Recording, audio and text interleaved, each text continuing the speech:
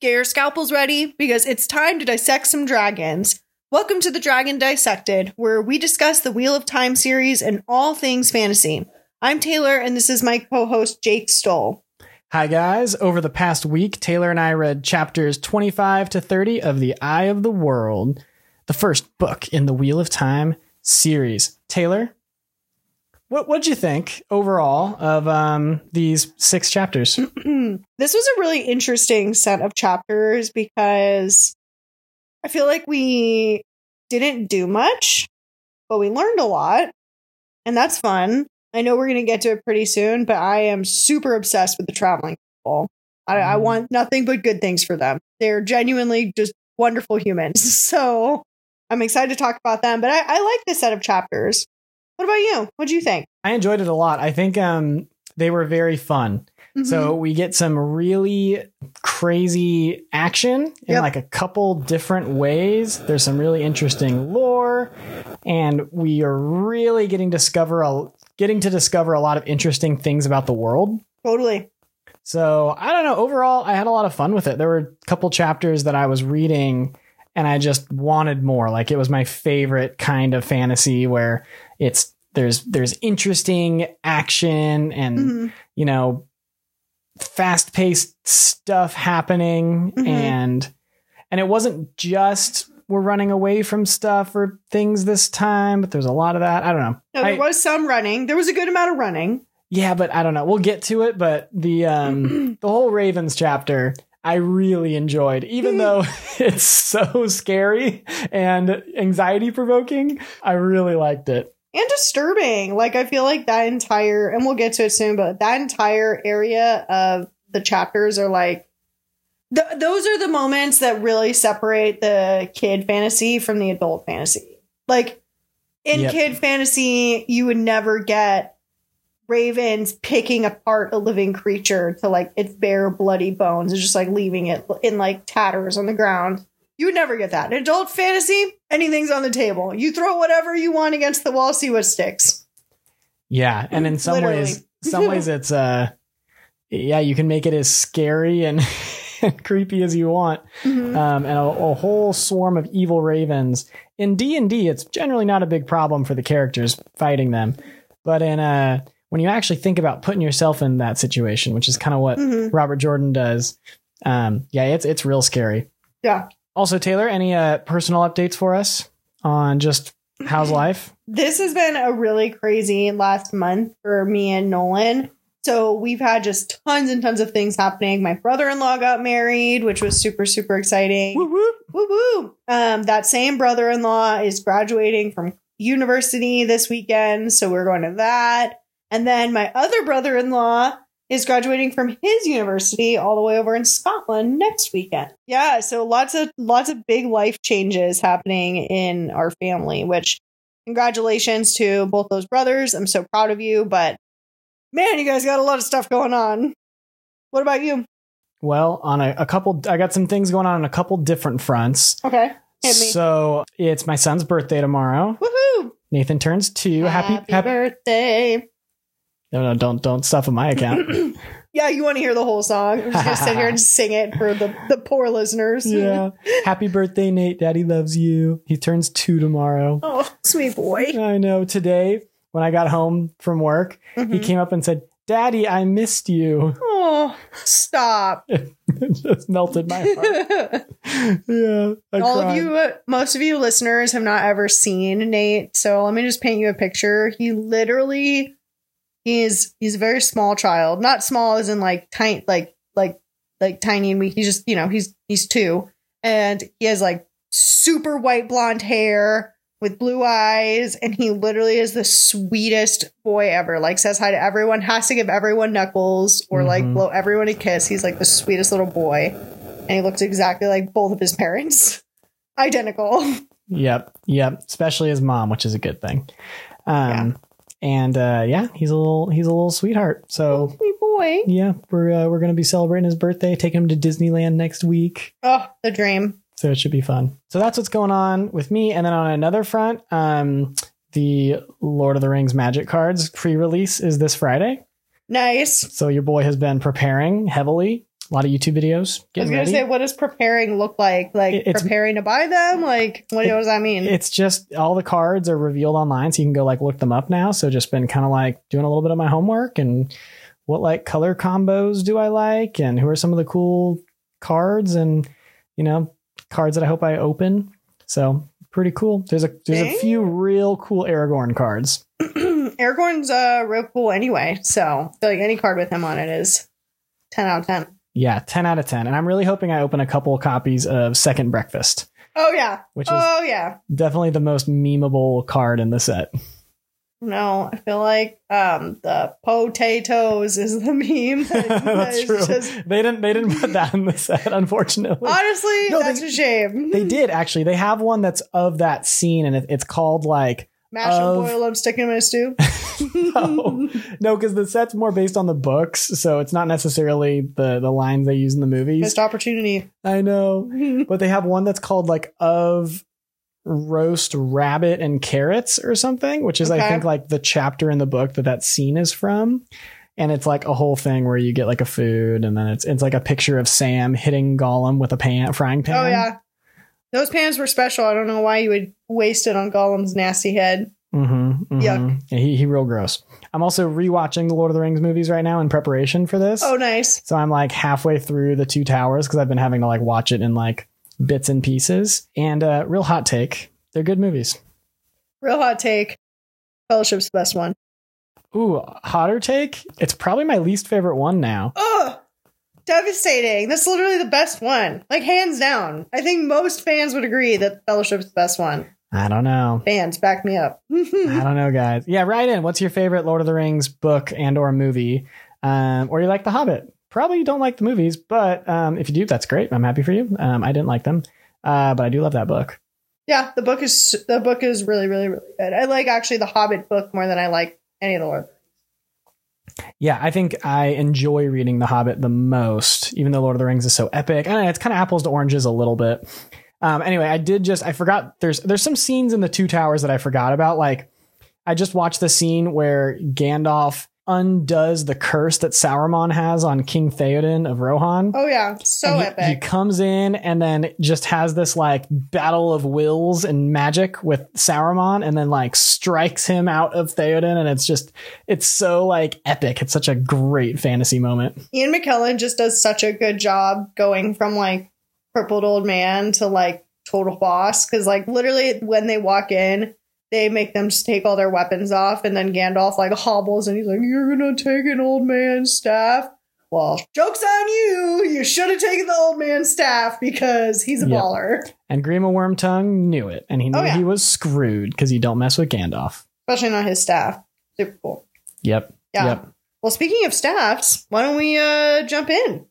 Sounds good. I don't think there are any staffs in this set of chapters, but I feel like no better time like the present to talk about it. Moraine does have a wizard staff. She's only one chapter and for a very short amount of time. Yeah, totally. So yeah, let's get into the summaries. We'll jump over to chapter 25, the traveling people. So really the best people. Honestly, nothing but good in the world. Taylor loves these. I love the traveling people. Tinkers.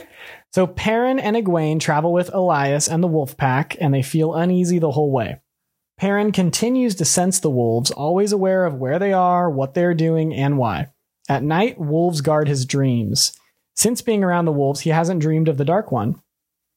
They soon encounter some big mastiffs on the road, which are guard dogs that bark at them.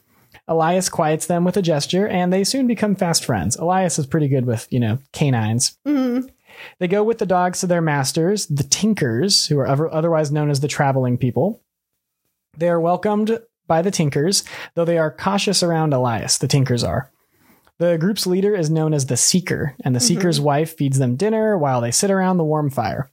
The Seeker's grandson flirts with Egwene, and she agrees to have dinner with the boy's parents and dance with him. Elias and Perrin are told about the people of the Aiel Wastes, where women can choose to be warriors along with the men. This is kind of a story they're getting around the campfire. A group of Tinkers recently came upon a group of dead female Aiel men, which is a cool name, along with thrice that number of dead Trollocs. One woman was barely alive, and she warned the Tinkers that the Dark One plans to kill the Great Serpent and blind the eye of the world. Not at all mystic. Definitely must be loyal. Yep. Elias brushes this off as nonsense, saying killing the Great Serpent would stop the Wheel of Time and end time itself. Egwene returns from her dancing, and she and Perrin have a moment, and she asks him to promise her the others are alive. That was chapter 25. All right. Couple things with this chapter. Does this group remind you at all of the Ademaru that Golth is a part of? His family? Yes. Yeah, definitely. They seem somewhat less musical than I don't know, man. Ademaru, but Perrin literally says then when they walked into their camp, everyone was singing and dancing. Yeah, okay. Yeah, they are kind of that. But they're not performers like the Ademaru, which is what their whole deal is like, is that they move around and perform, whereas like the Tinkers are more Tinkers. The Ademaru, is it Demaru? I can't remember how you say it. Ademaru. The Ademaru are more, they remind me more of like a traveling circus. Yeah. Where these Tinkers, like that's their thing. They're called Tinkers because they also like travel around and kind of make a living fixing stuff for people. They're kind of an offshoot of the Romani. Yeah, so they remind me of the Romani, which if you're unfamiliar, that is the accurate term for what was formerly known as gypsy. We do not use that term anymore. They are now the Romani. But yeah, that's kind of their vibe, is that they kind of have, you know, they're the traveling people. And what I really love about this group of people is that they are all super pacifist, but they're all, this entire time I was reading this, I had like just such a heart for this group of people, because people, of course, are prejudiced against them, but that doesn't stop them from just being like genuinely kind and loving towards anything and everyone. There's a quote where they talk about the leaf, the way of the leaf, which I'm not necessarily a pacifist, but I do like this, and I think that it's a good way to live your life. And in my book, it's on page 380, but it's in the chapter The Traveling People. At this point, Rain is explaining why. Rain is the seeker. He's the leader of this group. He's talking about the leaf, and he says, you know, Perrin asks, like, well, would you hurt someone if they did violence to you? And Rain says, I would not. But violence harms the one who does it as much as the one who received it. Perrin looked doubtful. You could cut down a tree with your axe, Rain said, and the axe does violence to the tree and escapes unharmed. Is that how you see it? Wood is soft compared to steel, but the sharp steel is dulled as it chops, and the sap of the tree will rust and pit it. The mighty axe does violence to the helpless tree and is harmed by it. So it is with men, though it is the harm of the spirit. I love this because I think he perfectly is describing like the concept of like hurt people. Like when you are looking to do violence and you're looking to harm others, like it really just does damage to your soul. And there's a lot of like traditional sayings like, you know, bitterness is like, or anger or whatever, like whatever, enter your word is like drinking poison and expecting your enemy to die. Like that's what violence does. And I really, nothing but good for the traveling people. Love them. Yeah, I love it. It's the proverb of if you should seek revenge, first dig 2 graves. Yeah. It was great. Yeah, I do love it. I really vibe with it. I left that out of the summary, but I knew we would talk about that. The way of the leaf is their big thing. They're like extreme pacifists. Yeah. And never gonna harm anybody. Yeah. Again, we're seeing some of the prejudice that this world is just kind of has prejudice just all over the place, like against the Aes Sedai and now against the Tinkers, and you know, everyone is just so uncomfortable with everyone, and like that's just a really interesting thing, because I feel like when you have a being like the Dark One that is looking to penetrate someone's mind and someone's thoughts, like the best way to keep people from coming together is through dissension and prejudice. And yep, that's like seems like a very common deal here, is that everywhere we turn in this world, someone's prejudiced against someone else. The only group we all should be prejudiced against are the Children of the Light, because those guys are all assholes and everybody hates them. They seem like they really suck. Yeah. Everyone, we should all band together and destroy them and the Dark One. Yep. They're synonymous to me at this point. They do seem real bad. We'll just wait till we get to chapter 30. Don't worry, everybody. It gets worse. And don't worry, everyone. If you were ever wondering, it only gets worse. So yeah, that's fine to be prejudiced against them. Everyone, let's get it together. That's right. Let's all band together. Yeah, the little moment that Egwene and Perrin have, I think, is really sweet at the end, where Egwene has kind of been like flirting with this other dude. Perrin doesn't really like make any moves on Egwene or anything. I was wondering if like anything like that would happen, but she basically like comes back and they kind of have a moment away from everybody where she basically starts crying and says like, tell me everybody's alive. And it's definitely a very emotional scene. And he kind of gives her a big hug. I do love their like relationship and friendship. And we talked about it last time where she'll kind of like bully him into stuff. And they have a very fun relationship. I like the two of them. I actually have a lot of thoughts on this, and we'll talk about it when we get a little bit later, because I'm totally shipping them.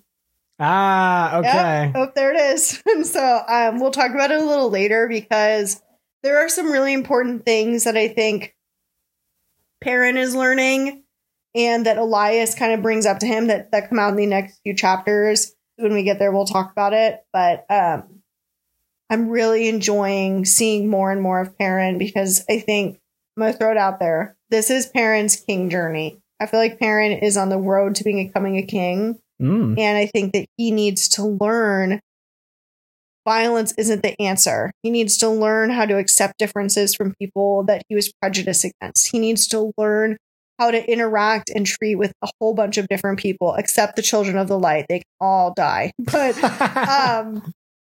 I just think he's on this journey of like learning how to be a good leader. And it's been really fun to see this journey, because I think he's getting training that none of the other kids are getting, because he's on just this totally different experience with Egwene of like meeting people he would have never met before, like being accepting of himself with this power that makes him uncomfortable, being accepting of Egwene, who's a nice guy. Like he's just learning about all these things that none of the other boys are getting. And so I personally feel like he's on his king journey. He's going through the fire to become an excellent leader, hopefully a good king. It'll be very fun. So we got a ship and a prediction. Yeah.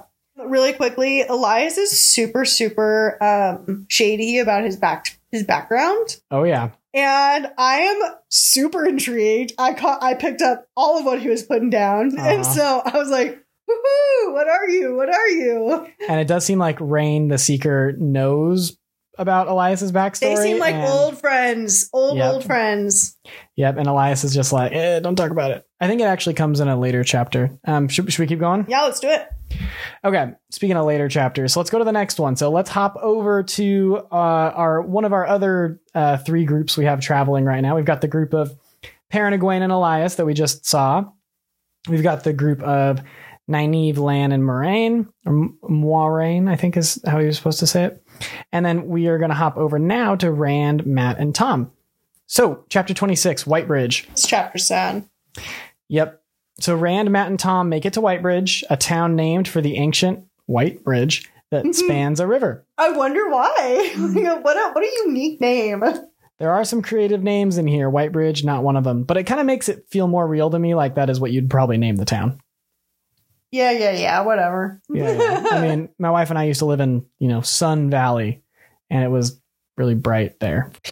I just feel like there are some places in fantasy, and I literally sent you a video about this like yesterday, where it was, you have these names. I don't even remember what book they were talking about, but everyone was like, why would you call them this name? That's such a common name. And this is one of those times where we have like, Camelin, and we have Tarvalin, and then we have Whitebridge. Why is it called Whitebridge? Because there's a white bridge. Go figure. Lame. It makes sense. So anyway, so they get to Whitebridge. It's this ancient, super thin and delicate looking bridge that was created in the Age of Legends by Aes Sedai. So what do you think that's made of? So it's magical. It's made of magic, Taylor. No. What's it made out of? I don't know, magic? I think he's made out of bone. Cool. Yeah. You read a lot of dark fantasy. Well, hey, you've also, well, no, I don't think you read past Shadow and Bone with Leigh Bardugo. Did you? No. Oh, there's like a scene really early on in one of her like later books where there is a bridge created of rib bones, like Ooh. giant rib bones. It's a giant vertebrae. Yeah, that is awesome. Never want to see it, but it sounds cool. It does sound cool. Yeah, I'd rather just imagine it in my mind. Yeah, never want to see it. Never want to get near it. Yeah. All right, let's go. So they make it to Whitebridge, and they've been traveling on a boat called the Spray. Thankfully, there's no mutiny.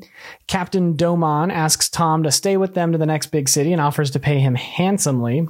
Rand and Matt drag Tom away, and they go to an inn and ask to sit in a private area. As they're leaving the bridge, the Captain Domon fires Gelb, the sailor who was supposed to keep watch the night the Trollocs attacked. Freaking Gelb. Oh, Gelb. So that guy's a great name. I like the name. It sounds exactly like he is Gelb, which just makes it sound like I feel like Gelb the Grub, and Gelb is definitely a grub. He's definitely a grub. So anyway, they make it to an inn, and the innkeeper tells them about his feet for some reason, which I thought was a very funny joke, until he starts to tell them the news of the world. So big news, Logain, the false dragon, was recently captured by Aes Sedai. He's currently being paraded through villages on their way to imprison him in Tar Valon. And then soon the group overhear Gelb in the inn, who just happens to be at this inn also, talking about them. They leave quietly through a back window, and Tom confides in them why he has continued to help. So we get to learn why Tom has been traveling with them. His nephew Owen was pretty much killed by Aes Sedai, and Tom was too preoccupied or busy to help. So the group start leaving town, but they are confronted by a fade in the middle of the street. Hard pass. Tom tells them to run and remember an inn called the Queen's Blessing. Tom rushes the fade, tackling it to the ground. There's a blue flash, and Tom screams. Rand and Matt run as fear washes through Whitebridge and causes the entire city to empty. They take Tom's advice and head for Camelin, carrying Tom's gleeman coat and instruments. Oh, Tom, R.I.P. Well, we don't know if he's dead yet. Yeah, I was going to ask you, do you think he's dead? No, the rule is if you don't actually see the body, they ain't dead. And I live my life by that rule. I live my life by that rule too. My life in fantasy anyway. If it's like friends and family, I'll trust the doctors. But I'm just saying, like, in any kind of book, movie, anything, if I don't see the body and I just hear that they were attacked, they're not dead until I see the body. Until someone sees the body. Not me personally, but someone that I trust needs to be able to see the body. So I think Tom is still alive. These fade men, they're freaking terrifying. They're real creepy. I love them. I want more of these. It showed up out of nowhere, and then it just stares at them, and they can't look away, and they're just like frozen in spot. And then Tom just musters all the courage and grit he has and makes them run, and then he pulls out his cool little knives and goes and stabs it. Second best knives. His second best knives. That's true. He threw his first best knives to save them earlier from Trollocs. Yeah. Wonder what he's gonna do with his third best knife. It's also crazy that Tom supposedly kills this Trolloc or this fade with the knives, and then it just explodes fear, which then covers the entire city and everybody runs. The entire city empties and runs because of a fear explosion. Which is so cool and so weird. Yep. I feel like in that situation, what do you think fear smells like? I feel like it smells like farts. Yeah, I don't know. I mean, farts and graveyard dirt. Farts and graveyard dirt. Yeah, maybe. I mean, there's certain farts that, like me after too much ice cream farts. Inspires fear. That's right, it does inspire fear. Because some farts, it's like, oh, it's kind of funny. I don't know. It's how I was raised, I guess. But post ice cream farts and graveyard dirt. I think we can agree on that one. Great. That's what a fade smells like when it explodes, everyone. Cannon. Sanderson. Here it is. Yeah, this was a really interesting chapter. I think that I'm really sad for Tom because I think he's a really tragic character. I also don't know that Owen is dead. He insinuates it, but Tom didn't see a body. Yep. So we don't know if Owen's actually dead. Who knows what he's doing? And he said something along the lines of he was pretty much killed by Aes Sedai. What does that mean? What do they do with him? Nobody knows what that means. I think that's very interesting. Sounds sinister. I'm in for it. I'm here for it. I want to know what they're doing. Are they sucking souls out? Are they making slaves? What are they doing here? Because I need to know. Are they men in black mind wiping people? Maybe. I want to know about it. Where are they putting them? We still don't know what exactly happens to men who can channel the one power, like what I said I do to them. They said, what did you call it? They said that they gentle them. It's the gentling. The gentling. That's horrifying. That sounds sinister. I don't want to be gentled. It sounds like a stallion that's broken. That's actually exactly what it is. That probably is what it is, actually. Yikes. What do they do when they're broken, though? Do they, turn them into slaves? How do they turn them into, batteries? What do they do with them? Do they just breed them? Ew. That is probably what they do. That's probably what they do, because they want more guys, prediction. All the men, they turn them into just, breeders for more female Aes Sedai. I bet you that's exactly what they do. That's disgusting. Canon. I'm making sure we have Sanderson. that. I'm making sure that I write down that prediction. I like that prediction. Yeah, I mean, I want to know what this gentling is, but these fades, this entire chapter, here's the thing. If they would have stayed on the boat, the fade would have gotten them and probably killed everybody on the boat, which is sad. Mm-hmm. I don't know what these kids are going to do as Tom, because these kids are they're bundle of bumpkins. Honestly, surprised they've made it this far.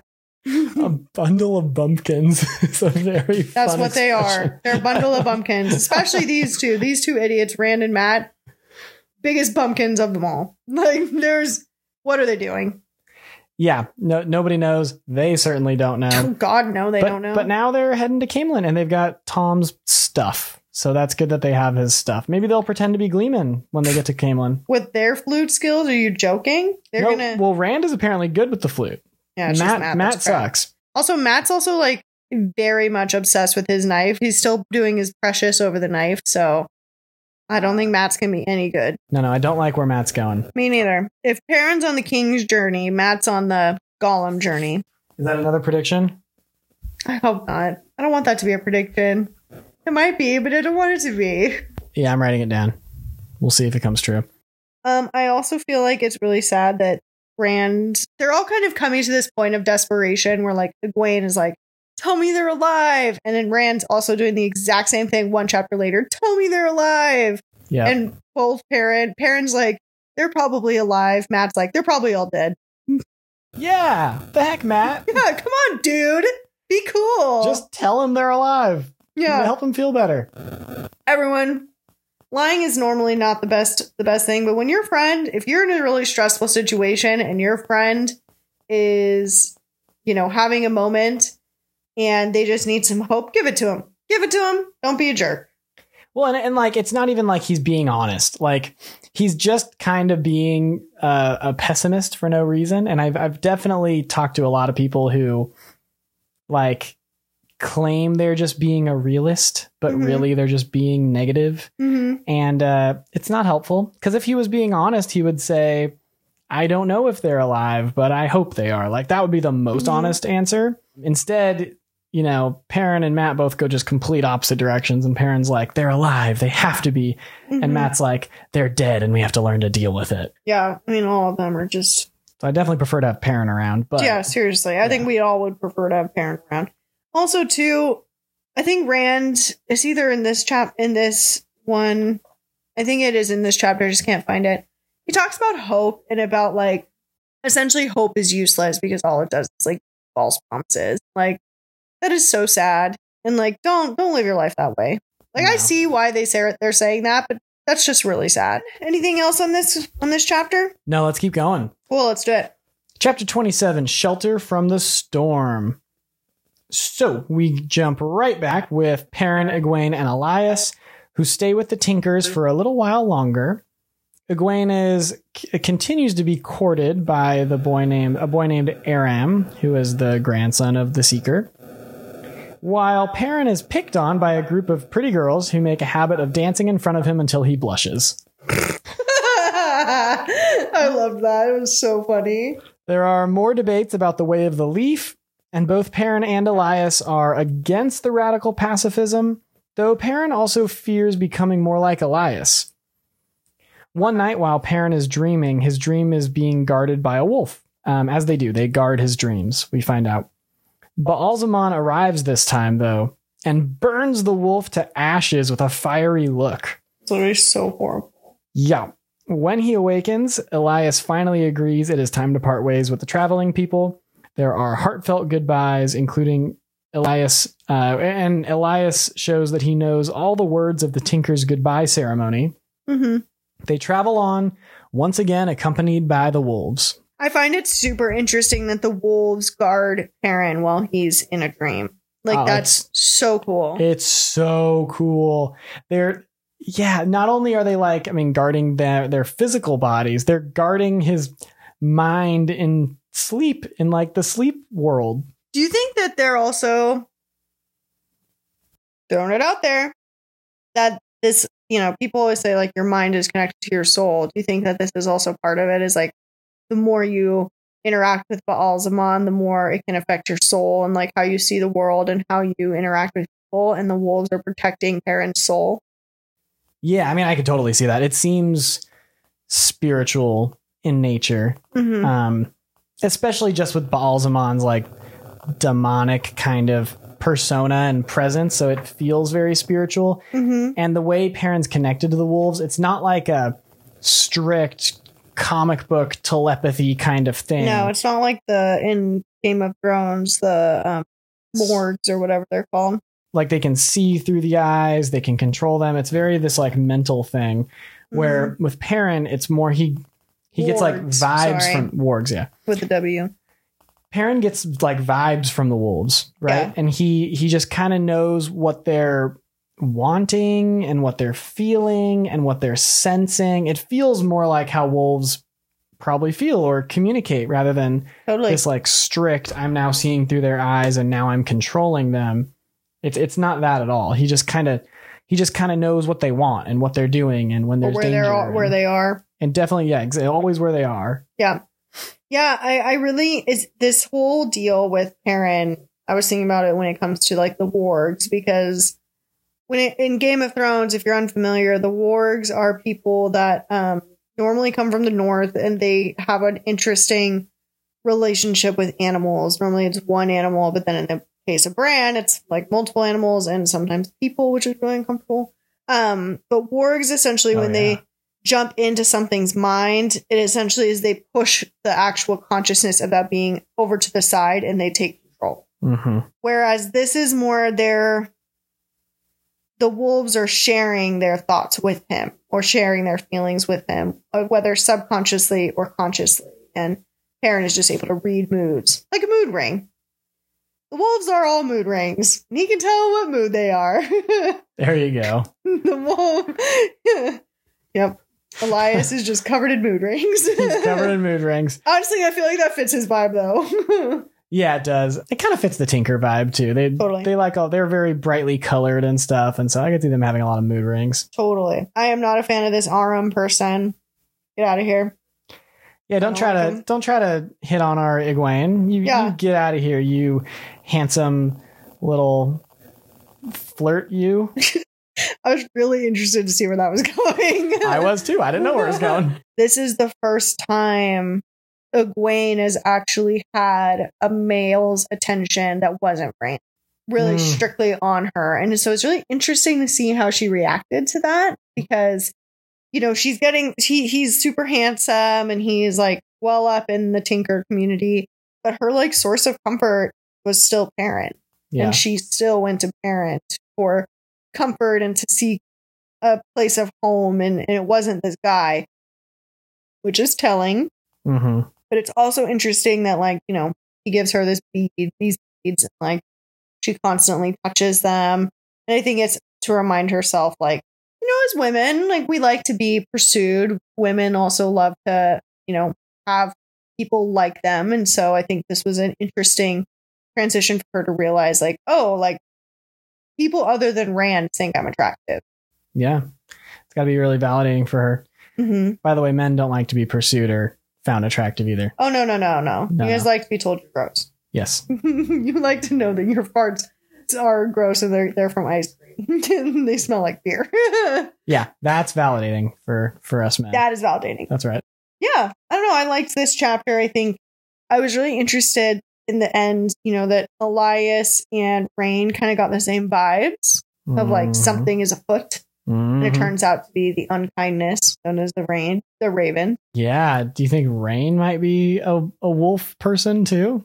I don't think so. I think that Rain is just, it's really common, and I'm gonna be kind of nerdy here, but like it's really common that when you have it, a common trope within fantasy is like the more of a pacifist and in tune you are with the earth, the more the earth kind of gives you information. So like Aang in the Avatar: The Last Airbender being a pacifist was like really, really at peace with all animal life and like kind of lived his life that way.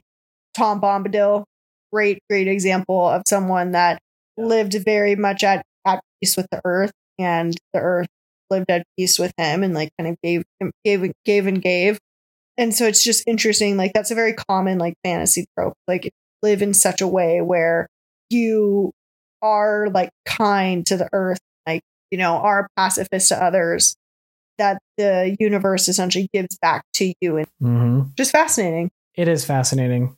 It kind of sends a pretty good message, I think. I agree. I think that's true. Like, I mean, if you've ever met anybody that's very like conscientious of like their impact on the earth, they just kind of enjoy things in their life a little bit more. Like, yeah, I think you're right. The end of this goodbye here was pretty cold for Ela. Sure. Rain's wife. It was like, don't let the door hit you on the way out. See you later. Yeah, she definitely wanted to be rid of them. And we definitely got the sense that the Tinkers didn't trust, or at least felt really jumpy or nervous around Elias. Like they just probably kinda, by extension Perrin. And probably by extension Perrin, yeah. They just kind of saw him as basically a wolf. Yeah. Like who was like a wolf that was being nice to them. And so, yeah, it seemed like a bit of a relief when they left, even though they were so friendly. And Elias even knew their goodbye ritual, which was interesting. I am so curious about Elias. Like, I want to know more about where he's from. We kind of got a little bit of an information here, and then he like shut it down that he's from like a specific tribe of people. But then we don't really know if he's actually from there or if he's like associated with them in some way. Yeah, I'm super curious. Yeah, me too. Do you have any other thoughts on this chapter before we... Yeah, do you think that they cottoned on a little bit that Egwene is an Aes Sedai? Because they also don't like Aes Sedai. Yeah, I don't know. I don't really think so. Did she like let that slip or anything? It's not like she didn't do any magic. I don't know. And I don't know in this world if magic... in Harry Potter where like a young wizard, they will just kind of have magic like kind of pulse out of them or like explode out of them when they're young until they can control it. Right. I don't know if it's like that with Aes Sedai, where like it doesn't seem that way because it seems like she really had a tough time lighting a fire earlier. Yeah. And so no, it doesn't seem like that. It seems like the magic almost gets just like bottled up inside them till it makes them sick and kills them. No, I thought that was if you kept using it and you didn't know how to essentially like release that you. I think it was just any girl that was the magical that didn't get training is basically that's what happened. They got the fever and that's rough. But yeah, it's interesting because I feel like I'm trying to kind of like nail down the magic in this world. And I feel like this type of magic for girls, it's like, it's not the Harry Potter rules where if you don't use it, it'll just kind of come crashing out of you. It's more of like you are magical and then you can tap into that, I guess. Like similar to like more the Name of the Wind kind of vibe, where you like if you have a knack towards magic, you can like learn about it and tap into it to use it. Yeah, and it's this idea of like they call it channeling. I mean, so the idea of like channeling is there is just a power out there. It almost sounds a little bit like Star Wars, like a little bit like the Force. Like the Force is just in all things, and if you can connect to it, you can use it. Which I find is kind of an interesting thing. It's not like they're not generating it themselves. They're not making it. They're like connecting to it and tapping into it. It's floating around in the atmosphere with the trollic particles. that are also just floating around The up there. teleporting Trolloc particles. Yeah. That are getting beamed around like Willy Wonka characters. Yeah. Yeah. And just like reach up and they like grab some of the one power and you might get some Trolloc dust on you. Yeah. Just wipe that off. No, thank you. I don't want the Trolloc No, dust. no. Hard pass. Yeah. Yeah, that's so funny. But yeah, this was a really good one. I feel like we can come up with a new rule for oh, I'm ready. For fantasy. So there are frequently in fantasy books a group of traveling performers or tinkers or whomever. Mm-hmm. And everyone, just rule in fantasy and probably in life, don't judge a book by the cover. Like, think about how you're probably putting on some prejudice towards them and deal with that before you interact with them, because in most of the books that I've read anyway, the fantasy worlds I've read, most of those people are very kind and welcoming. So check yourself before you enter the Tinkers area. I like that. That's a good fantasy rule. Check yourself before you enter the Tinkers camp. Yeah, I want to say check yourself before you wreck yourself, but I feel like that's lame. So I feel like check yourself before you enter a new camp or enter the Tinkers village. Well, careful not to alienate our big rap fans listening to the podcast. That's a good point. Big fans of gangster rap out there. So yeah, watch it and make sure, Taylor, you check yourself before you wreck yourself. Yep, indeed. Should we go to chapter 28? Heck yeah, let's do it. All right, chapter 28, Footprints in the Air. Such a good title. Amazing. Such a good title. I love it. Footprints in the Air. So Moraine, Lan, and Nynaeve, we finally get to this trio. They make it to Whitebridge. Nynaeve has made it a point to argue with Moraine and try to demand answers from her the entire trip, while denying the reality of her own magical abilities. I don't know how Landon chucked Nynaeve into the river at this. I would have. In the city, they find half a dozen burned buildings, and the townsfolk are on edge. Lan smells a fade in the air. Through several conversations with the locals, they learn that it is likely two of the boys arrived here by boat, though Moraine is unsure of which way they went. Moraine and Lan decide to go after the one boy who still has his coin, Perrin, since they know where he is and they trust the other two will meet them in Camelin. And that's all that really happens. It's a short chapter. Yeah, it's nice and short. Again, Nynaeve, at this point, toss her into the river. Be done with her. Well, Moraine doesn't like to let any girl with magical abilities go, so Moraine wouldn't be cool with that. Yeah, but I would be.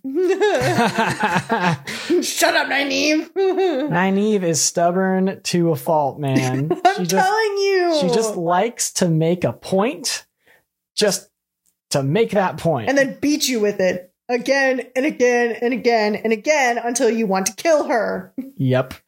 Oh, man. I loved that Nynaeve said what we all were thinking was like, is this bridge stable? Can we walk on the white bridge? Is it just for decoration?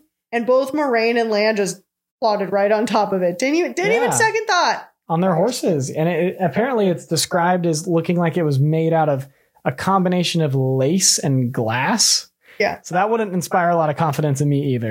Nope. This reminded me, I did think about this. In the Avatar The Last Airbender, the Northern Water Tribe, the White Bridge reminded me of something they probably built. Yeah, totally. You know what I'm saying? Like a big ice bridge. Yeah, they have those, and they're super cool. I think Sokka kisses the moon girl on it, but it's so cool to think about something just like that beautiful floating in the air. But yeah, that's kind of what it reminded me of. By the way, one of the best settings in that show is the Northern Water Tribe. 100%. So cool. Moraine is just being really nice to Nynaeve, and Lan is almost on the edge, and I don't know how they're doing it. I honestly don't know. She's a crazy lady. Yep. She's a crazy lady. Moraine is just doing her job. She's a babysitter of magical girls. She's the Professor McGonagall of all of these magic children. Totally. I think that's kind of probably how it is, because she's it's her job. It's her sacred duty to, take care of, rescue these magical girls. And so even if they're the worst, she's got to take them with her. And by the way, I'm still kind of Team Nynaeve. I've never been Team Nynaeve. She is Nynaeve sucks. She is getting more annoying. Yeah, no. I'm hoping Nynaeve has a good turnaround, because at this rate, I will toss her into the water if it's up to me. She will be flying off that bridge into the water. Her and her magic can go bye-bye. Yeah, her and her magic can go away. Yeah, it's interesting, the innkeeper that had just talked to Tom and what's his face? Tom, Matt, and Rand, that the innkeepers in this universe are pretty cool. They're cool dudes. Yeah. Apparently they're all chunky. I'm into that. Sure. Yep. They're all chunky. They've got like bunions on their feet. Yeah. They all wear an apron. Also into that. And they're all like kind of cool. Like, yeah. Master Alvier, super cool. Yep. The guy at the Stag and Lion, super cool. Mm-hmm. This dude, also super cool. Yeah, kind of fun. By the way, I did write a short story a little while back about an innkeeper. Was it also cool? In a fantasy world. I've read some books with the innkeeper being a real piece of dirt, but like real trash humans. Wow. Well, no. The one I wrote about, he's generally a pretty nice guy. Generally a pretty nice guy. I mean, he's a nice guy. Okay. I was going to say that the other description did not inspire confidence. Nah, he fits the trope. Okay. Is he also chunky? It's a little bit chunky. Yeah, I don't get into his measurements very much, but I definitely pictured him as not small. Yeah, I mean, you're around all the good food and the good ale. You'd be a little chunky. What else are you going to do with your time? Yeah. You're going to cook. You're going to brew. You're going to eat and drink. Yeah. People are going to buy you drinks. And you're going to share news, because that's what innkeepers are for in a fantasy world. That's what you do. That's what you do. When you play D&D, you always want to make sure you talk to the innkeeper, because they definitely have some news and they probably got some quests for you. There you go. Unless you don't want any side quests, in which case avoid the innkeeper. All the side quests are the best part. Okay, well, agree to disagree, because The Mandalorian is all side quests. And that's the worst part about that show. No one knows where we're going. It's just a whole bunch of little quests all over the place. What even is the main quest in that show? Just like fatherhood. Don't take off your helmet. Fatherhood, I guess. Yeah, which it's a good quest. Yeah, but not if your baby's like 100 years old and it's still remaining a child. Yeah, there's something real weird about that. Yeah. Like the fact that Yoda was 900 years old is less impressive now. Because baby Yoda is apparently 55 and is a baby. So like Yoda being 900 is just like Yoda being, 70 or something? Also, I'm just going to throw it out there. So Yoda was 900. So let's say this particular creature. And also everyone, we are speculating here for funsies. If you are like, no, he was in a cryogenic sleep, and that's why he's... You know what? We don't care. Like, although I am curious. If that is the case, please write in. Jake will read it. I will not. Okay, so, deal. That being said, if that's the case, and this particular species of creature lives like a millennia, then the time that the Mandalorian is his father, drop in the bucket. Drop in the bucket. Just a blip. Like, literally a blip. Like, not even... He's gonna remember that and be like, who's that guy I spent, like... How long was that? 2 weeks with? Like, literally... Drop in the bucket. It's like you went to a work conference. The person leading the work conference, that's like the Mandalorian to... Literally. To Baby Yoda. He's like... Grogu's over there like... Who's that guy again? I don't remember. Was his name Pedro Pascal? I can't quite remember. Oh, if it was Pedro. It is Pedro Pascal. I know it is Pedro Pascal, but they don't know that. They don't see his face. Din Djarin. I think it's Din Djarin. Dimwit Djarin. Yeah. Side quest Djarin. Anyway, back to this story.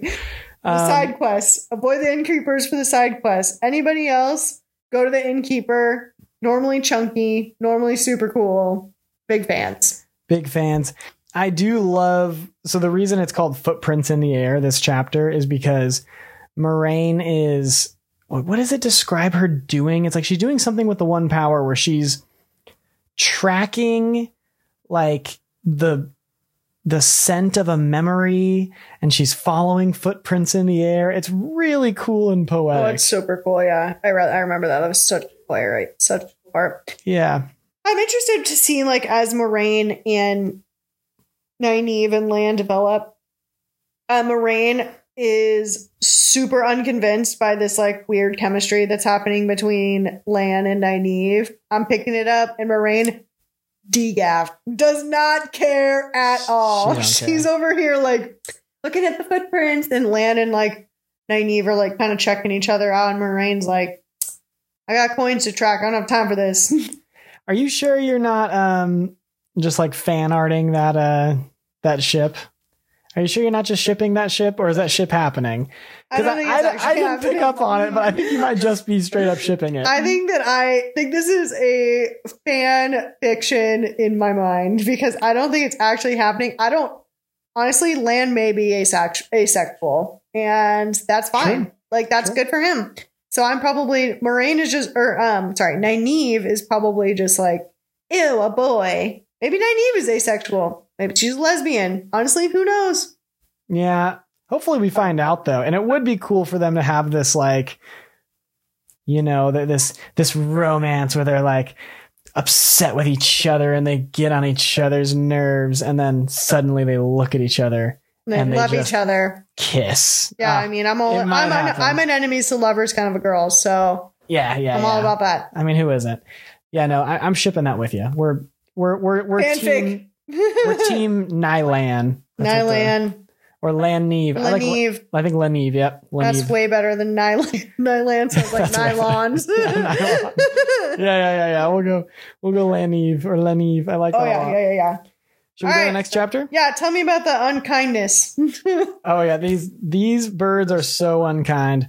Also, for anyone that is confused by that, a flock of ravens is called an unkindness. So that is what we shall refer to them as for this chapter, is the unkindness. Yeah, and boy, are they unkind. Oh, shoot, they are unkind.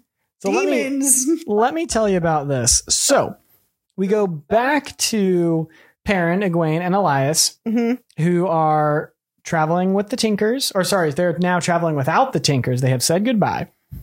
They soon encounter ravens, the eyes of the Dark One, that search for them mercilessly. You get giant swarms of ravens, which, yes, a flock of ravens is called an unkindness. At one time, one of these unkindnesses come upon a fox, which is just accosted by the ravens. The fox is pecked and bit apart until it is just a bloody mess of fur and blood. Honestly, this was so traumatizing, because like anytime that I hear about any kind of like dog-esque creature, aside from like a wolf, I think of my dog named Olive. And like, this was horrible, because the poor fox is just trying to get away, and it's crying. It's just living its life. It might be hunting rabbits or just doing its thing, being all clever like foxes are, and then it just gets murdered by a whole bunch of unkind in like the worst possible way. Yeah, it's literally eaten apart. Death by 1,000 cuts. It's awful.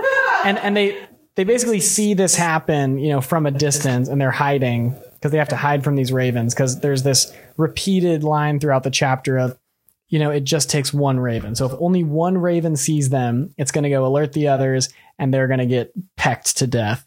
So anyway, seeing this really freaks the group out, and they begin a breathless dash to escape the searching ravens. They hide and run, and they use their slings to kill any straggling ravens that see them. Perrin resolves to put Egwene out of her misery if the ravens catch them, to spare her from pain. He basically takes his axe and resolves that he'll just kill her before he lets the ravens peck her apart. The wolves scout ahead until the wolves encounter ravens, and then they start making their way back toward Elias. Finally, the group come to a place of safety called a steading, where the servants of the Dark One will not enter, and no Aes Sedai can use the One power. As they make camp right next to this gigantic eye, Elias tells the story of Artur Hawking, a king who united the world and enforced his peace with an iron fist. A giant monument was built in his honor in the middle of the steading, where his capital city was supposed to be, and they make camp next to the fallen statue's giant eye. So this chapter is hectic. I don't know how they did all the running, but yeah, these ravens are scary. I feel like this is when people were like, oh my gosh, the movie The Crows that came out like back in the 80s. Like, this is what they were talking about, were these monstrous birds. I don't like birds at all. Like, I hate birds, actually. And so this is one of my worst nightmares. Yeah, and they have what's the chapter is called Eyes Without Pity, chapter 29. So, and I love that it describes the ravens as having eyes without pity, and then they end up camping. It comes full circle. They camp right next to this big, just stone eyeball that also had no pity for Aes Sedai. Also has no pity. Yeah. Yeah. Damn. Full circle. But yeah, it's interesting because it's just like this. The fact that this is a thing. And that these creatures, these birds, I mean, we've had it since literally the first prologue, that these ravens are just bopping around, and they're all ravens are evil. They're all part of this dark web of lies and evilness is just, and unkindness is honestly like very, very awful. Like it's scary because it just feels like, doesn't matter. Like no area is safe. There could be a raven around. It would definitely make somebody very tinfoil hat conspiracy theory ish, because anytime you see like a black bird, you're going to be like, is that a raven? Is the dark one spying on me? Like, yeah, definitely make you paranoid. Very big brother. Very big brother. Definitely. I think Perrin's in love with Egwene. Ooh. I think he's always been in love with Egwene, but I think he loves his friend more. And I think that he loved Rand a lot. And I think this kind of comes up at the end of this chapter / beginning of next chapter. Has always loved Egwene, and I think that he is willing to do the hard things for her. I mean, he was willing to kill her with an axe to spare her from pain, thereby leaving himself to experience that pain. And like that's a huge sacrifice. Yeah, and he immediately regrets it. And as soon as they even come to safety, he's already hating himself for even coming to that decision, which was a decision out of love, but that's a hard decision to make. Yeah, it's interesting, and I think that Elias like brings it up later. What's up with you and Egwene? Like nothing. Egwene's like my buddy's girl. But we've talked about this in the past with this podcast. Is like another really interesting part of Perrin's journey is all three of the boys took a step back from Egwene when they all learned she was an Aes Sedai. They all did it. They all felt weird about it. Perrin is not an Aes Sedai, therefore doesn't hopefully need to be gentle, but he has his own magical powers that he's wrestling and that he feels shame for, and that he consistently thinks to himself like, Egwene's going to think I'm weird, or Egwene's going to judge me or whatever. And I think part of their journey together is they're going to come to a place of being like, I don't judge you for the way you are. It's just who you are. I like you for who you are. Yeah. Well, so I can tell you're definitely more team Perrin Egwene than Rand Egwene. I think that there's going to be a really awkward moment where like Perrin and Egwene are going to get closer and closer and closer, and then they're going to be reunited with Rand, and it's going to feel like Rand will have gone on his own journey. And Egwene's going to be like, oh yeah, I'm reunited with Rand, but then like something's missing. So maybe that means love triangle? Are we going full YA love triangle here? I'm going more of like Perrin and Egwene are going to be together. Yeah. Well, and it's interesting that like Rand and Egwene have had this thing for a long time, and it almost seems like something that like everyone just assumed was going to happen. Like put on them. Yeah, like put on them, right? And yeah, that's interesting. So the idea of Egwene, choosing someone who's choosing her rather than, oh, you're destined to be together, is also kind of sweet. So I agree. I would like that ending for Egwene. I also that future for her. They've mentioned multiple times while we've been reading this book that Perrin is like wildly attractive. Like, yeah, you forget about that. They mentioned that he's like super handsome. He's like a big guy. He's like super strong, like super fit. He has really beautiful, like black curly hair and has like really nice eyes. Like they've mentioned how handsome he is. He's like a combination in my mind of like Gendry and Robert Baratheon. Like very much that like handsome, like tall, dark, handsome deal. Yeah. But Perrin is so different than Rand because Rand has this view of Egwene in his mind where she is this damsel in distress that he needs to save.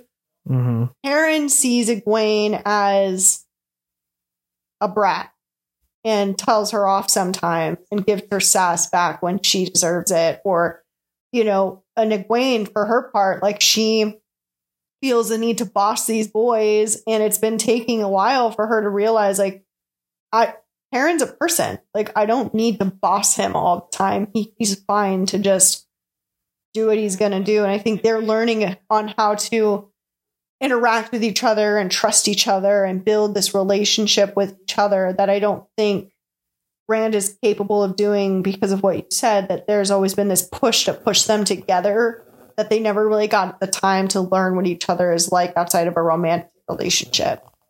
Yeah. And that's really important. Yeah, definitely. So I'm Team Perrin and Egwene. I want this to happen. I also I just love Perrin. Like, I love Perrin. I love the way he thinks. He's very sweet. Just really cares about people. Mm-hmm. Yeah, I really like Perrin. Yeah, there's a really important piece of Perrin here in the next chapter, I think, where Perrin is talking about using his axe. He's talking about, you know, I don't want to kill anybody. I don't ever want to hurt someone. And, like, I hate having to keep this thing because it's so awful to have to carry something that can kill someone and, like, can sever someone's neck or, like, whatever. And Elias says to Perrin, which is one of my quotable quotes, but I couldn't find it, like, that's exactly the mentality you want to keep. The moment that you don't want to throw their axe away is the moment you need to leave it behind for good. And, like, that was that's such wisdom of, like, the moment that lifting that axe gets hard. And that's such, like, Ned Stark kind of vibe. Like, so that man who passes a sentence, like, swings the sword. And the moment that sword stops being heavy is the moment you should put it away forever. Yeah. Yeah, I got the quote right here. You ready? Read it. Hit me. So page 435. Elias says, Perrin raised the axe to throw it in the pool, but Elias caught his wrist. You'll use it, boy. And as long as you hate using it, you will use it more wisely than most men would. Wait. If ever you don't hate it any longer, then will be the time to throw it as far as you can and run the other way. I love that. I just, that is, like, that's how you know that Perrin is going to be a good leader, because he takes this so seriously, and he's not just playing with swords or playing with an axe like he once was when he was a kid. It means something to him. Mm-hmm. And he's learning new ways to think about justice and to think about revenge and to think about how to deal with people, you know, with the Tinkers. And he's learning how to and understand that taking someone's life is really not a joke. Yeah, he actually, so this whole section of chapters, you know, Perrin's kind of our main character of the book for these, like, 6 chapters. We get so much through his perspective here. Mm-hmm. And he's really on this interesting, like, morality journey. Yeah. More so than any other characters by far. Yeah. So I agree. There's definitely a lot of work going on in Perrin's heart, where he's learning, like you said, being confronted with the idea of pacifism, and then, like, pretty much immediately after, confronted with the idea of killing his best friend to spare her from pain. Yeah. And yeah, things are not as cut and dry as he once thought. No. And there's a lot of weight to what he does. Okay, let's talk about Arthur Hawkwing. Oh yeah, so Arthur Hawkwing, who is this, like, kind of ancient king who basically united, sounds like most of the world. He's like an Alexander the Great type character. Yeah, or Caesar. Mm-hmm. Yeah. And so what I didn't cover in the summary is that, yeah, he basically conquered / united most of the world and made peace. So all the common people really liked him, but he enforced his justice by, like, what sounds like just really harsh, like, death penalties and stuff. Oh yeah. And then he hated the Aes Sedai also, and made war on the Aes Sedai and basically besieged Tar Valon for a long time. It was like 20 years. Yeah. He laid siege to Tar Valon, which, like, that's a long time. Yep. And the Aes Sedai only survived because they just all together were just using their magic to keep his armies out. Yeah. It's crazy. 20 years. Might be a drop in the bucket to Grogu, but for the rest of us, we are all struggling with that 20 years. That's a long time. That's a third of most people's lives. I know. You almost start to feel bad for all these lady wizards. Yeah, seriously. Yeah, not really, though. Not if they've got 90. Anyway, then actually I do feel bad for them because then they'd be trapped with Nynaeve in a siege. Could you even imagine? Oh Lord, that would be horrible. She'd just be like, woo. Why don't you just talk to them? We've tried talking to them. I still think you should just talk to them. You know what, Nynaeve? You go talk to them. Good luck. They just like lob her over the walls. She's your problem now. I'm going to remind you of something back today. So a few chapters ago, a bundle of chapters ago, our good old buddy Ba'alzamon was bragging to Rand about all of his conquests that he's had. One of which is that he's the one that convinced Arthur Hawkwing to not trust the Aes Sedai anymore. And therefore to isolate the creatures that could have saved him and given him like a super easy elixir to like give him health back, like save him from this poison or whatever. Because he was like either poisoned or he got sick and that's how he died. But an Aes Sedai could have totally saved him, but with no problem. It was an easy fix. Yeah. And Ba'alzamon is over here like, that was me, y'all. I'm the one that did that. And it's really interesting. Like now that we get that backstory, while we already have that context, it's really interesting that like sounds like Archer, as with many people, you live long enough to see yourself become the villain. Like, I think he had such good intentions going out and then over time just was poisoned by their greed or whatever and started to isolate people. Essentially, his own prejudice killed him. Yeah, literally. Because the only people that could save him are the people that he was oppressing. Mm-hmm. His eye's really creepy. I'd want to move away from it.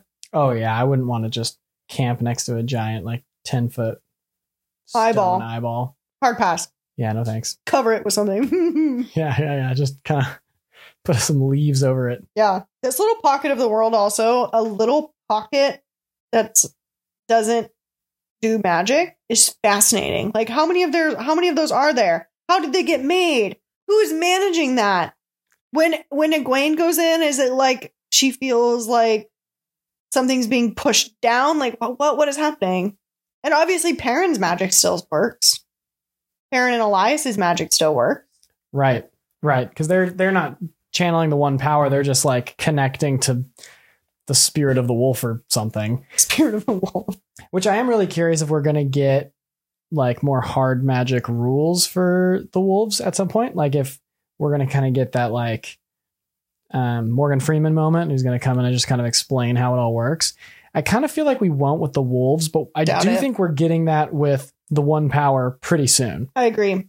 I feel like once they go to the Tarvalin Hogwarts, I feel like we're going to get a lot of good stuff. Yes, we're going to get our rules that we really like. I need the rules. I need them. I can't live in this world where you got floating lace and ice and you got, Trollic particles floating around and I just have no rules. I can't live in this world. I can't live like this, Jake. I need to know rules. Taylor needs rules for her magic, everybody. I need to know how the Trollic particles are handling and being managed. Sounds like Lan is also very focused on the Trollic particles, so it's not just me. Nope. And if Lan is worried about something, I think we should all be worried about it. We should all be worried about it, yeah. Cool. Yeah. Well, let's land this plane. Hit me with that Children of Shadow. Oh, I wish I wasn't going to. By Children of Shadow, I mean Children of Evil, because these are the worst. I hate these people. I hate them too. Okay, so chapter 30, Children of Shadow. Perrin, Egwene, and Elias are making camp. And while they're making camp, that's where we get that really, really great conversation between Elias and Perrin about Perrin's axe. It starts out with Elias basically accusing Perrin of hating Egwene, and that's why he was going to kill her with the axe. Kind of in a way of to get Perrin to talk and to shake him out of it, because obviously he wasn't going to do that because he hates Egwene. It's because he really cares about her. So anyway, suddenly the wolves sense trouble. So they all douse the fire, and Elias disappears into the forest with the wolves as Perrin and Egwene look for a place to hide with their horse. They find a sheltered hillside that's under one of Arthur Hawkwing's hands.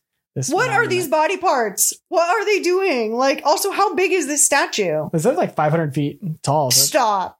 It's pretty big. So he just has body parts just scattered around this entire area. I think it's just fallen over. Where's his butt? Just hide under the Arthur butt crack. Just hiding. So we know where Taylor would hide. I would hide in an armpit or a butt crack or a foot.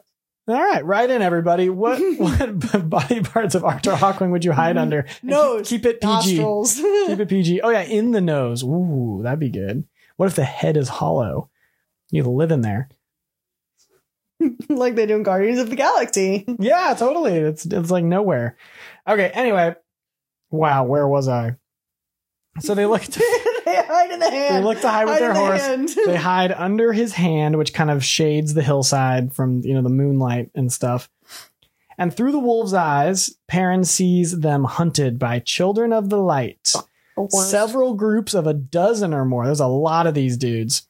All in their white cloaks with their lances, riding horses.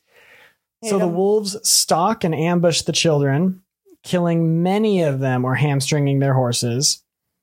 Soon, Perrin and Egwene are discovered by a group of riders. They are told to surrender or die. And just as they walk down the hill and are about to surrender, a wolf named Hopper, who once dreamed he could fly, leaps in and kills a rider before the other riders then kill Hopper with their lances. Perrin is enraged and he dives in, killing 2 children before he is knocked unconscious. He comes to in the tent of Lord Captain Bornhald, Lord Captain of the Children of the Light. He and Egwene are tied up. The Lord Captain questions them, and Perrin makes up a lie that is kind of close to the truth. The Lord Captain demands to know, though, how they have spoken with a warder at some point and how they became in league with wolves. He assumes they are dark friends. The Lord Captain doesn't believe Perrin's story and tells them that Egwene may have a chance at living if she tells the truth by the time they reach Caemlyn. But no matter what he says, Perrin will be executed because Perrin apparently killed a couple people when he was real mad. Yeah, these children of the light are the worst. Yeah, they're the literal worst. Just awful. And they're kind of doing that thing that's a bit of a trope. It's also a bit of a trope in fantasy. It's also a bit of a trope in history of the world where people just doing really bad things just kind of use, whether it's religion or whether it's some sense of like justice or values, that they just kind of like hide behind to justify just a whole bunch of messed up crap that they're doing. Honestly, scum of the earth. So uncool. These guys are probably getting tortured. Oh, yeah. Or they're going to hopefully they'll get rescued. But yeah. It took me a really long time. So I was listening to this instead of reading it. He keeps calling the guy, Child Bar. Calling him is he actually a child? It took me a second that's like his rank. No, they're called yeah. They're called Children of the Light, but they're all a bunch of children. They're a bunch of grown men. Acting like children. Tell you right now. Totally acting like children. Bundle of babies. He's over here like there were 50 wolves, and the captain's like, "You're an idiot." There were about 50 wolves. 8 wolves. Yeah, there were about 6 to 8, sir. So how sad was it when Hopper died? Dude, devastated. Honestly, I was devastated. No wolf cuddles. But a wolf died and a fox died. Ridiculous. Very sad. So yeah, when the wolf jumps in, Perrin gets the sense of the wolf's name is Hopper because it always dreamed it could fly, and it leaps in heroically to save the day. Why does it have to do that? Feeling like it could fly. Yeah, why does it have to do that? Tears out the throat. Yeah. I wish I could fly. Yeah, the freaking Precious. Get out of here. I'm going to jump and take off from the ground again. Oh, I'm dead. I got lanced. Devastated because they didn't have to be cute. They could have just been like, oh yeah, this wolf over here is just, its name is Left Ear because it lost an ear one time. And nope, it has to go with a really cute, precious story that will make us love Hopper right before it dies. Come on now. Yeah, Robert Jordan really decided to just pluck a couple heartstrings. Yeah, seriously. Right there. Just like, I'm just going to make you feel some things real quick. Yep. I'm going to make you feel real sad for this wolf that you just met. I don't know where Elias is. I'm assuming Elias is going to try and save them. They're all going to Caemlyn, which is fascinating because that's where Moraine is going. And so I'm hoping, and also where Matt and Rand are going. So I'm assuming there's probably going to be a little bit of a reunion. Caemlyn. I think so. Are the traveling people heading to Caemlyn? No. Just the Children of the Light are going to Camelin, and then Rand and Matt are going to Camelin, and Maureen and Nynaeve and Lan. And then Lan are going to Camelin. Okay. Yeah. Everyone's going to Camelin. Yes. Thankfully, hopefully, they're all going to get back together. Hopefully. It'd be a real bummer if we have all this now connection to Perrin and they're just like, the Children of the Light are like, yep, and you're dead. That would be devastating. Make me hate him even more. These guys are the worst for so many reasons. Number one, I hate a cult like this. What's it called? What did I call it a few weeks ago? A militant cult. Hate them. Garbage. Scum of the earth. No. And I hate them. And I want only evil for them. I wanted more horses to be hamstringed. I wanted more people to die. I cannot handle this group of people. The fact that they hogtied Egwene and Perrin, and hogtied meaning they have hands, wrists, and then like they tied them together so they can't even sit up all the way. Yeah. Vile thing to do to somebody else. It's very messed up. It's awful. It's very, very messed up. And the Children of the Light like attack them, like they're hunting them. Honestly, and why? Why? I mean, people are afraid of wolves, so it's just. Yeah, but they didn't know that they had wolves with them. Other than, I guess if Hopper had kept it cool, then I guess whatever. But even then, they're just making an assumption. Elias and the wolves have been stalking these guys and like killing a bunch of them. And Elias, it talks about like Elias killing people too. Like Perrin can like sense what he's doing also. So the wolves and Elias were all just they were going, fighting back against these Children of the Light. But I definitely got the sense that these, Children of the Light were just like marching around on their horses trying to kill wolves. And so these guys, they're like, oh, well, you must be Dark Friends. Also, dumbest name, but you must be Dark Friends. You must be in league with these people. I'm like, that's a big leap to make. It's true, but it's a big leap to make. You don't know.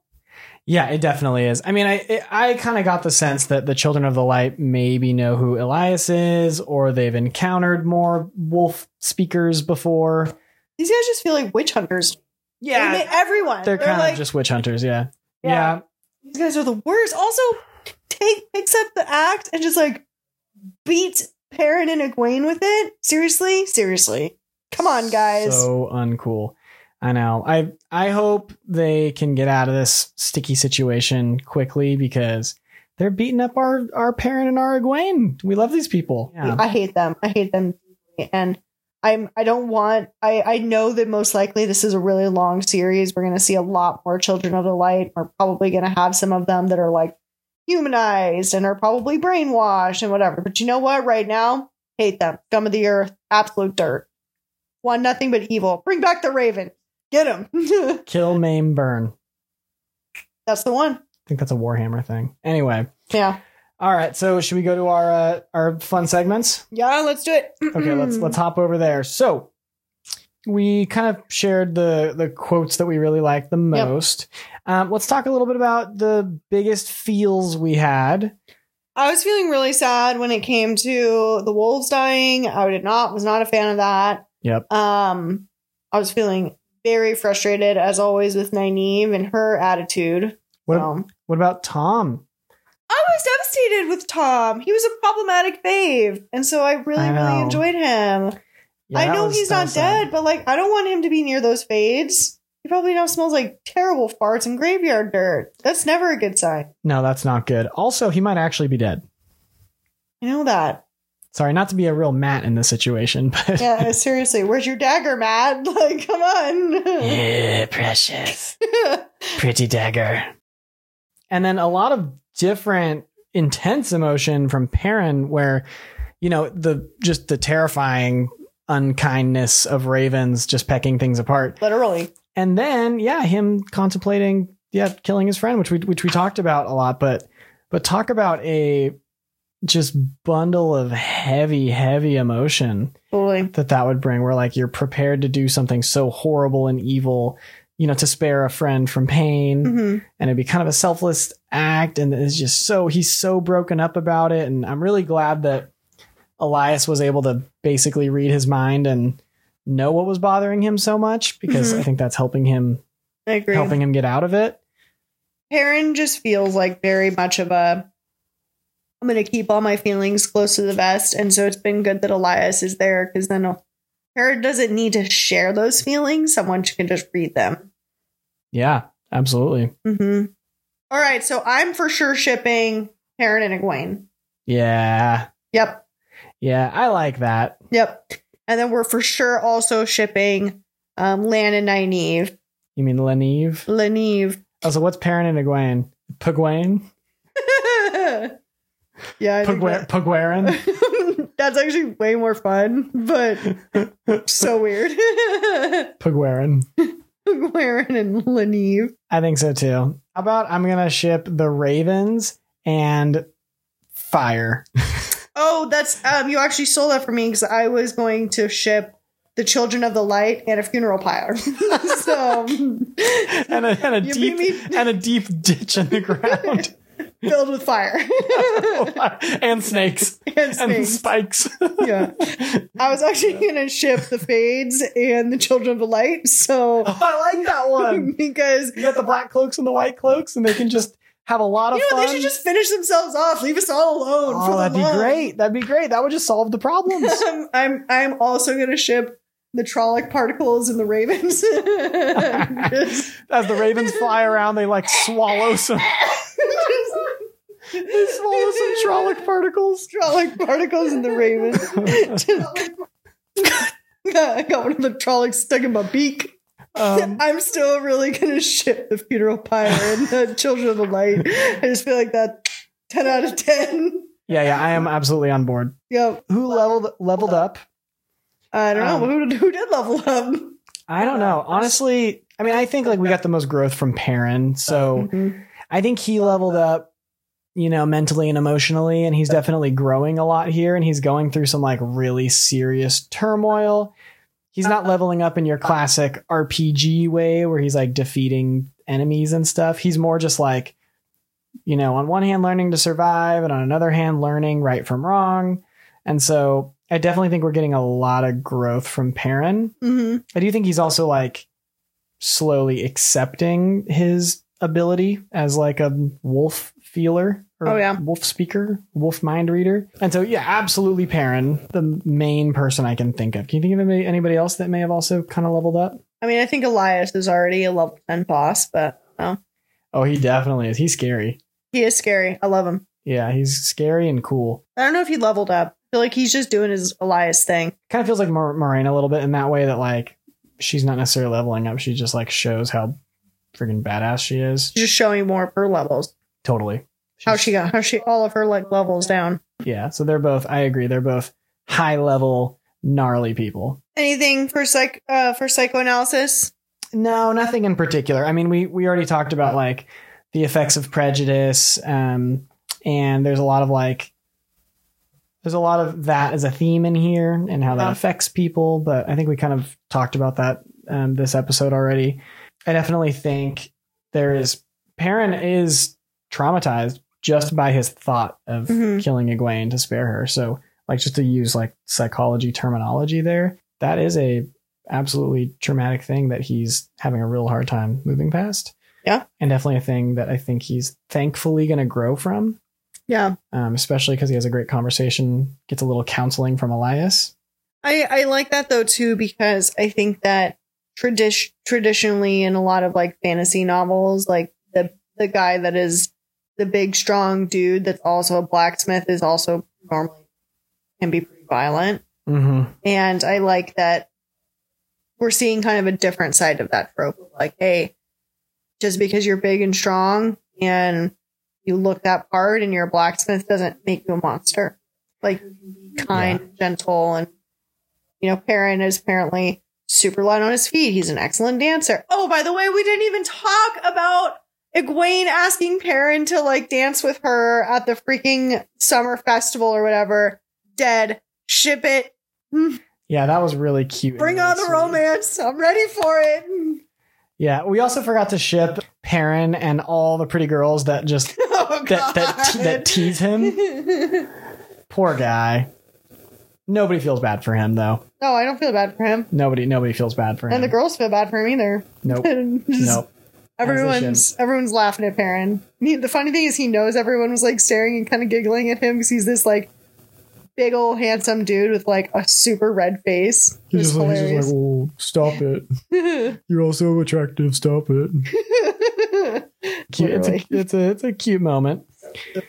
And then we've got some predictions. So I'm going to kind of read off some of your predictions, Taylor. Okay, hit me. So the Aes Sedai are secretly breeding the men who can channel the one power. I still think that's the thing. It's sinister. It's disgusting. I'm here for it. I'm on board with it. Yeah.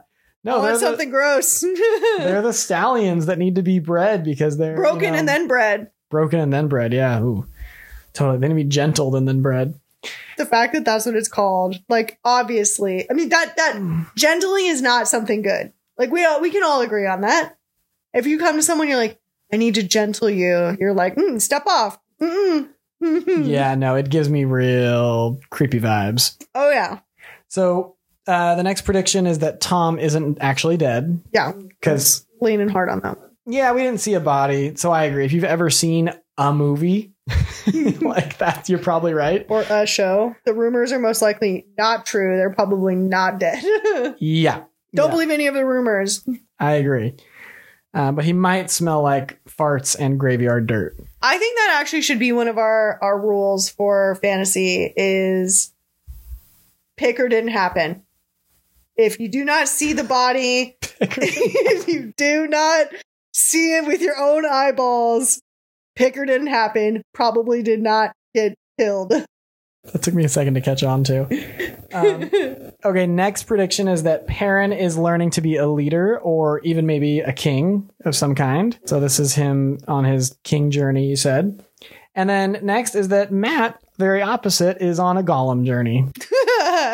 I hope that's not true. I hope he just doesn't turn into Gollum and move to wearing a loincloth and hobble around with pale skin and eat raw fish. Hard pass. Yeah, but at least he gets good at riddles. Small comfort. Yeah, absolutely. I have another prediction, probably right around for like the next couple chapters. I think we're going to see a lot more beatings from the Children of the Light. Ugh. Don't like that prediction. I think that's probably a given. I doubt that they're going to not rescue Perrin and Egwene. Like, there's no way that they're not going to rescue Perrin and Egwene. So Elias and the wolves will rescue them? They might try, but I think that Moraine and Lan, when they all meet up in Camelin, I think that they're going to do a rescue. So who do you think it's going to be then? Okay, you got to make your prediction. Is it Lan and Moraine are going to ultimately rescue them, or Elias and the wolves are going to rescue them? Lan and Moraine are going to rescue Egwene and Perrin. Okay. Yep, that's what I think is going to do it. All right, writing it down. Canon. I think Nynaeve's going to get only worse and worse. Yeah, I think those are the fun things. I'm excited for this next set of chapters because I feel like we've been building up a lot of things. You know, everyone's kind of meeting in one central location, which is I don't know how big Camelin is. I feel like we've literally been like moving from town to town in like changes in sizes. Like we have like the Two Rivers, which is like 3 shops. Right. And then we had whatever that weird river town was that was like definitely bigger. And then we had the really big broken city, and I don't know, Sha'ul or something. And then we had Shadar Logoth. We also Shadar Logoth. Tarn Ferry was the place. Tarn Ferry. And then we had Balon, and then we had Whitebridge, and now we're going to Camelin. I think Camelin's like a big, big boy before we get to Tarvalin, which is a big, big, big boy. Yeah, and Camelin is also the home of the local queen. So whoever the queen of this kingdom is, or queen. I bet you that one's old. No, probably not Queen Elizabeth old, because she's dead now. May she rest in peace. Yeah, R.I.P. Okay. You're feeling old queen. You're not feeling like Joffrey vibes, like Child King. Oh my God. All right, we won't get started on that. We're going to wrap up the episode. Joffrey in this book. Freaking out. Yeah, like, we're done. We're done. Podcast over. Book burned. New ship. Joffrey in the funeral pyre alongside the White Cloaks. Yeah. Not the White Cloaks. I'm sorry. The Children of the Light. The Children of the Light. Wrong fantasy. We're crossing our wires. They had white cloaks too. So Taylor, are we going to read another 6 chapters? Yeah, I'm thinking we do 31 through 36. Yeah, I'm down with that. I'm looking at the pages, and that's about perfect. Cool. So let's wrap this thing up. Yeah. So if you are reading along with us, please go ahead and read chapters 31 through 36. Thank you, everybody, for listening to this episode of The Dragon Dissected. If you'd like to support the work we're doing, please leave a like or review in your podcast app. You can also keep up with everything I'm doing at my website, jakestoll.com. And we want to hear from you. Please connect with us on Instagram at dragon_dissectedpod or email us at dragondissected@gmail.com.